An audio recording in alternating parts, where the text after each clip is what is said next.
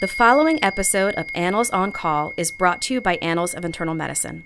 For more episodes and links to CME and MOC, visit go.annals.org/oncall.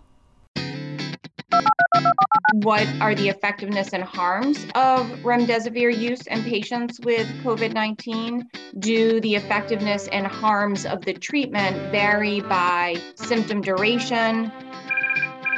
Welcome to Annals on Call, a podcast based upon articles from the Annals of Internal Medicine in which we discuss the implications of the article for you, the listener.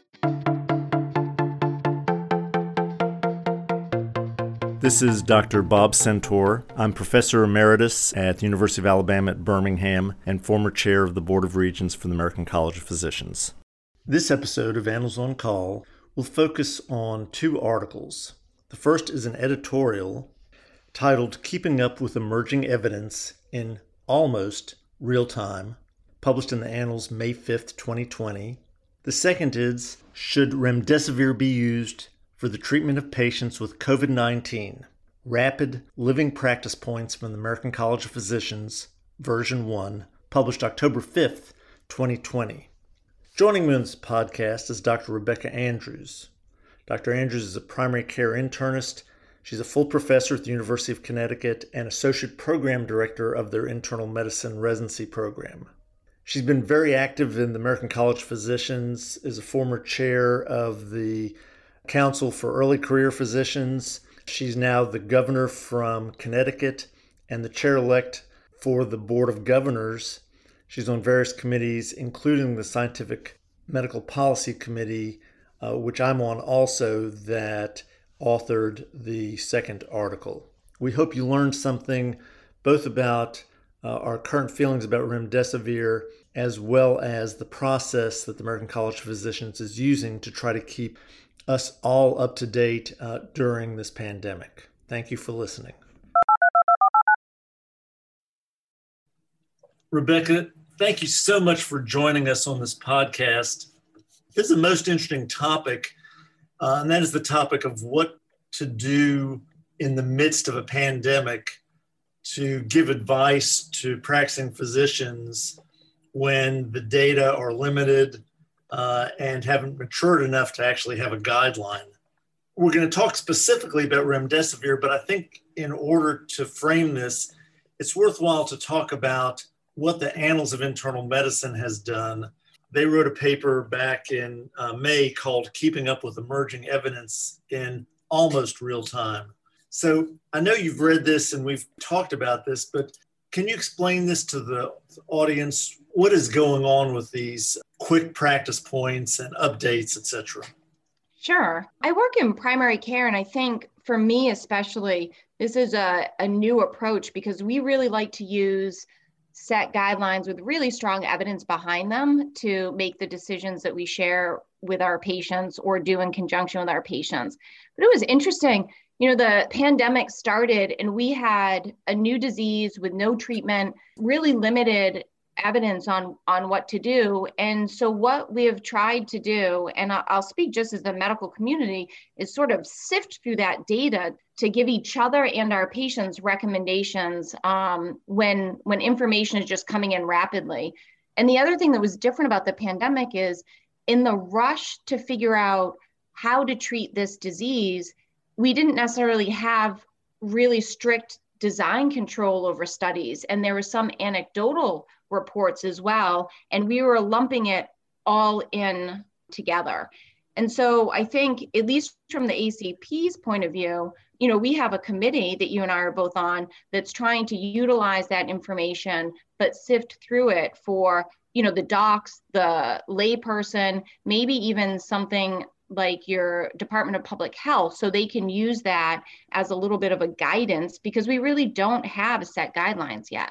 Let's talk a bit about the committee, the Scientific Medical Policy Committee, that we're both members of. I think the first thing is to contrast that with the Guidelines Committee. How would you explain that to one of your colleagues? I would first say that this committee, the Scientific Medical Policy Committee, was established with a different purpose, specifically to create guidance in those situations where there are questions that we don't necessarily have enough robust data, but we need an answer quickly. Like we are in the midst of doing something, or there's, for example, the pandemic that we have to address. We can't wait for those high-powered, large randomized controlled trials. And so what do we do in the meantime? And so instead of guidelines that are actually, based on multiple high quality reports and studies, what we're trying to do is provide guidance, and guidance that could change. So one of the interesting things from my perspective is the flexibility that we all have to have on the committee to be able to say, this is where the evidence is pointing right now, but this could change, and being able to change mid-flow. So the hope would be that we could take what data is out there, look at the quality of it, the robustness of it, and provide sort of guidance based on the best evidence at that time, not permanently, not moving forward for something like the clinical guidelines committee that would be reviewed again in 4 to 5 years, but something that might actually be re-reviewed with a new statement in, say, 8 weeks. That's really great summary. And what I'm going to do is I'm going to quote the introduction of the emerging evidence from the Annals, a couple of sentences, which I think will reinforce what you said. The first is, a rapid review simplifies or omits some components of the systematic review process to produce information in a timely manner, which reinforces what you said. And then they also said, a living systematic review includes a prospective plan for continual surveillance of evidence with periodic critical appraisal and synthesis of new evidence. And you and I have both been involved in doing that already on this committee, because we're trying to keep up to give the people in practice, whether it be inpatient or outpatient practice, the best possible evidence. And so the Annals publishes these and then publishes the updates. And you and I have both received the emails from the Annals saying it's time for another update. And so they're pushing us to stay up to date. Yeah, it's definitely been a very interesting time, just how quickly everything moves. It feels like we have these great discussions. We finally come to a consensus on what we want to put out, and then boom, it's almost time to do it again. We've really published 3 thus far. 2 of them are probably not going to get a lot of extra energy. The first one was, should clinicians use chloroquine or hydroxychloroquine alone or in combination with azithromycin for prophylaxis or treatment? That was a living practice point that started right away because there was so much hype about hydroxychloroquine, and we've retired that one and said no. And the other one was the mask one. Maybe you could say a word or two about the mask one.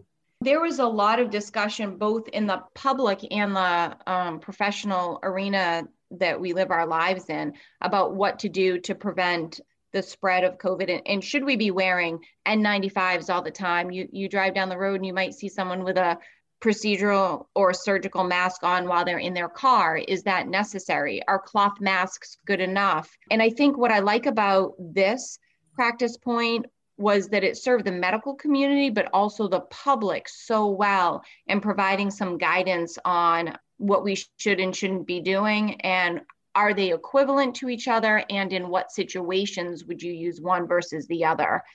This one is also now retired. I think the retirement letter is going to come out sometime around this week, because I think we have as much evidence as we're going to have, and there aren't going to really be any significant updates to it.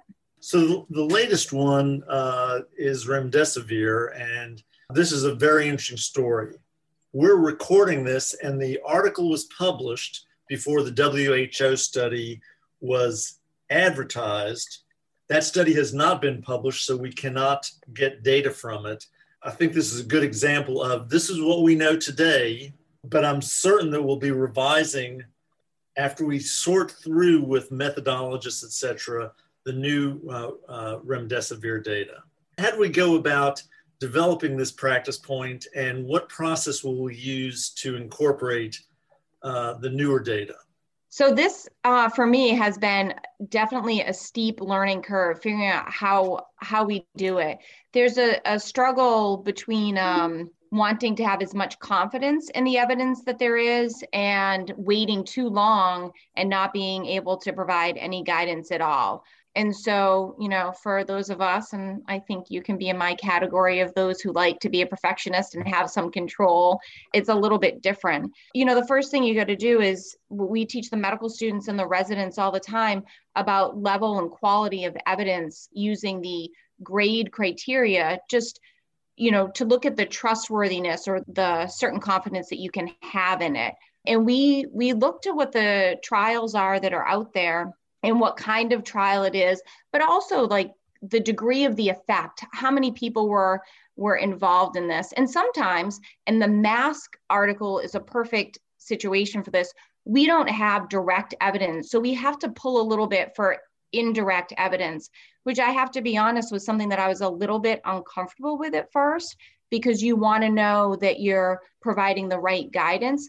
But in the lack of information, sometimes you have to use either the indirect evidence or try to translate some of it over. So for this one in particular, you're right, the date and time is kind of funny, given that the WHO trial is being splashed throughout the news before it's even published. I think it was just the interim data that hasn't really yet been evaluated. But we were able to use a search that was done by the U.S. Department of Veteran Affairs. They have like this evidence synthesis program. And then we did a second sort of update on what happened between June 3rd and August 31st. And that's what we used to base our practice points. And there were at that time 4 randomized control trials that we chose that had the highest level of confidence behind the data. I guess there were 2 key questions that we tried to address. Would you like to go over those questions? Sure. So struggling with a little bit of what was going to work for our patients, the first question is, what are the effectiveness and harms of remdesivir use in patients with COVID-19? And then the second question was, do the effectiveness and harms of the treatment vary by symptom duration, disease severity, and then treatment duration? So thinking of that almost like if you want to compare it to the flu, although we don't like to compare this to the flu, does it matter how long someone has had the symptoms before you start to treat them? And wrapped all into that second question, I think, is the first, do no harm. We can't have treatments in use that are more harmful than beneficial that we're sort of guiding people to use. If I remember right, we didn't find a lot of harm. So now the question is, the biggest harm is the cost of the drug. And so then let's put cost aside, because we're talking about, can this decrease length of stay? Can this decrease mortality? So we're looking at both morbidity and mortality. What kind of recommendations are we making as of the time the paper was published? And the paper was published on October the 5th. We're recording this on October the 22nd. In between that time is when the WHO study was publicized. It has not come out yet, and we don't really know all the answers to the questions that you so nicely framed for us. We don't know the relationship of how soon after exposure did they get it? Did they get it late? Did they get it early in the course? And those might be important questions. So what's your summary of where we are as of right now while we're waiting for more information? I would use our practice points for summary, and we came up with 3 of them after reviewing all the data. The first was to use remdesivir for 5 days as treatment for patients with moderate COVID-19, to use remdesivir for 5 days with severe COVID-19, but not those patients who required ECMO or invasive mechanical ventilation. And then the third was to consider at least extending the treatment to 10 days. If during that time period that we were treating them, they worsened enough that they then required that invasive mechanical ventilation or ECMO. And, again, this was based on those 4 randomized controlled trials. I would say when looking at the evidence behind it, we're talking about where does it seem to be a net benefit, which I think is different than when we have a lot of robust information that we're using for a guideline. And I just want to highlight that again, because I know people are going to hear this and they're going to already have seen the tweets and the news about the WHO trial that's not quite out yet. That at this time when we published this was really what we have to work with. And the number of randomized controlled trials is small. It's only 4 that we have to look at this.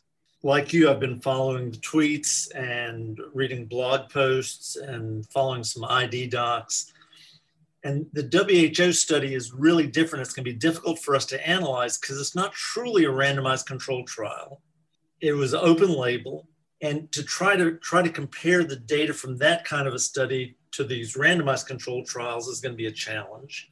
And the other thing that we tried to, I don't think we've quite gone there yet, is at what point in the infection is remdesivir, if it's worthwhile, and it seems to be worthwhile in these randomized controlled trials, is it more valuable when you give it earlier in the course when the virus is still replicating?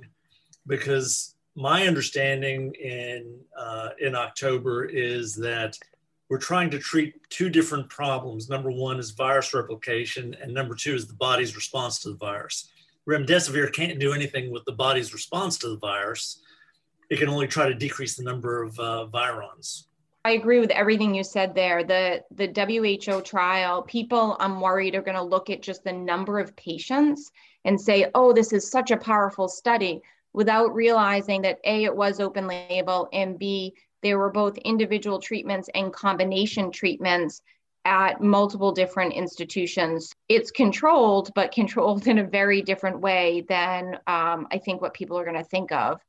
And then your second point, I agree 100%. When thinking about trying to decrease the viral replication, we know that treating influenza, there is a time window that is effective to kind of get in there and get the medicine started. And after that, it really doesn't change the course of the illness very much. And that's something I think we're going to have to keep a close eye on.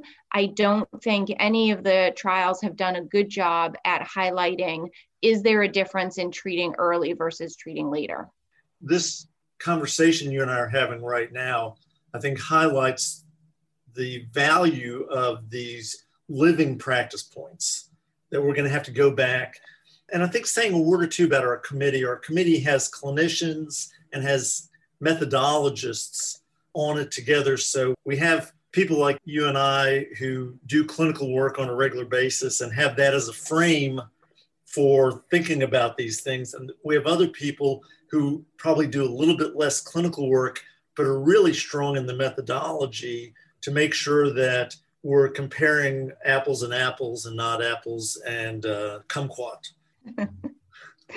Yeah, and then we even have a layperson on the committee, which makes it a little bit different than some of the other scientific committees that are out there, to make sure that we're seeing all points of view. If you look in the literature about minority viewpoint adding to conversation, it helps you take into account the ethical considerations and some of the things that you and I might not think of at first, such as cost, in the rush to try to find a treatment for our patients. It's an amazing committee that really does a lion's share of the work with such a rapid turnover, and the conversation has been so robust. I love when someone sends a contrary comment in about what we're currently working on, because it gives me a whole new viewpoint on the data to think about and really be sure that we've thought of everything before we publish. Just to finish, what are some of the other issues that you think we'll be addressing over the next couple of months? Well, I think for COVID-19, we still need to know timing for treatment. You know, there's some evidence looking at what we've published so far that 5 days and 10 days may be equivalent, and maybe there are fewer adverse effects with only the 5 days. I think we need to consider time so we've looked at recovery, meaning getting out of the hospital, but I don't know that we have enough evidence yet looking at time to clinical improvement. And I think that is something that we have to be really attuned to look for new data. I also am hopeful that we will have a lot of the evidence that we have is low certainty. And I would really love to put something out that had, more of a high certainty, or at least have some more studies out there so that we can say moderate certainty. I think the second topic that you mentioned, which is the body's response to this virus, I think that that's something that hopefully there will be emerging treatments that have enough evidence behind them that we will have the opportunity to review that and put out some guidance on that as well. We're also going to start looking at how valuable antibody levels are, and is there anything to antibody testing, and maybe even trying to understand the role of T cells, et cetera. Scientifically, this is a fascinating time.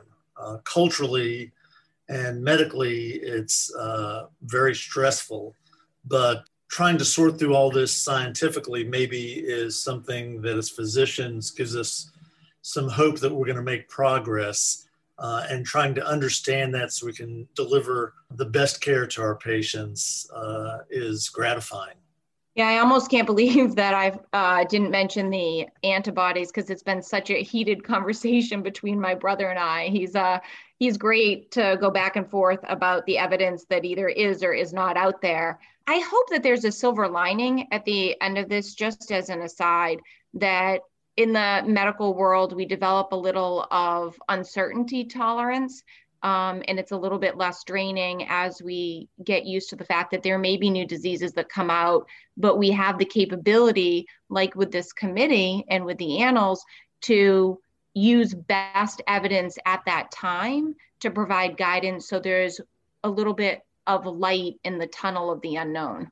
Well, Rebecca, thank you so much for joining me on this podcast. It's a pleasure being on the same committee as you, and hopefully we can get back together when there's an update to this and talk about how further studies have influenced our understanding of remdesivir and other treatments that come along. Well, thanks for having me, and it was a pleasure to see you.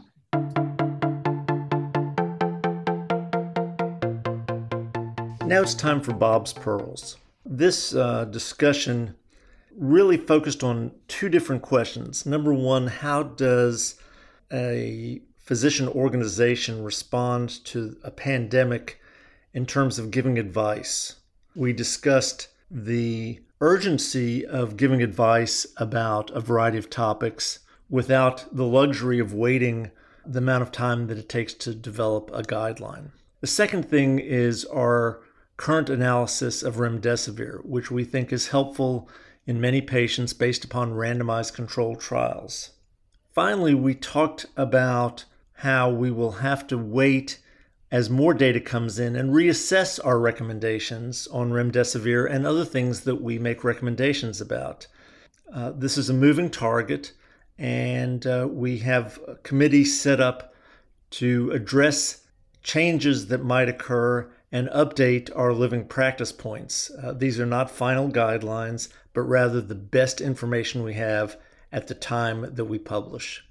Thank you so much for listening, and we hope you learned a great deal both about the American College of Physicians and about remdesivir. Addendum. Soon after we recorded this podcast, the FDA approved remdesivir for use in the United States against COVID-19.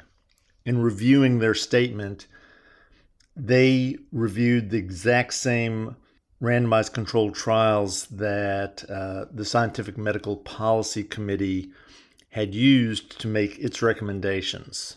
It's now available for use in hospitalized patients. Thank you once again for listening to this podcast.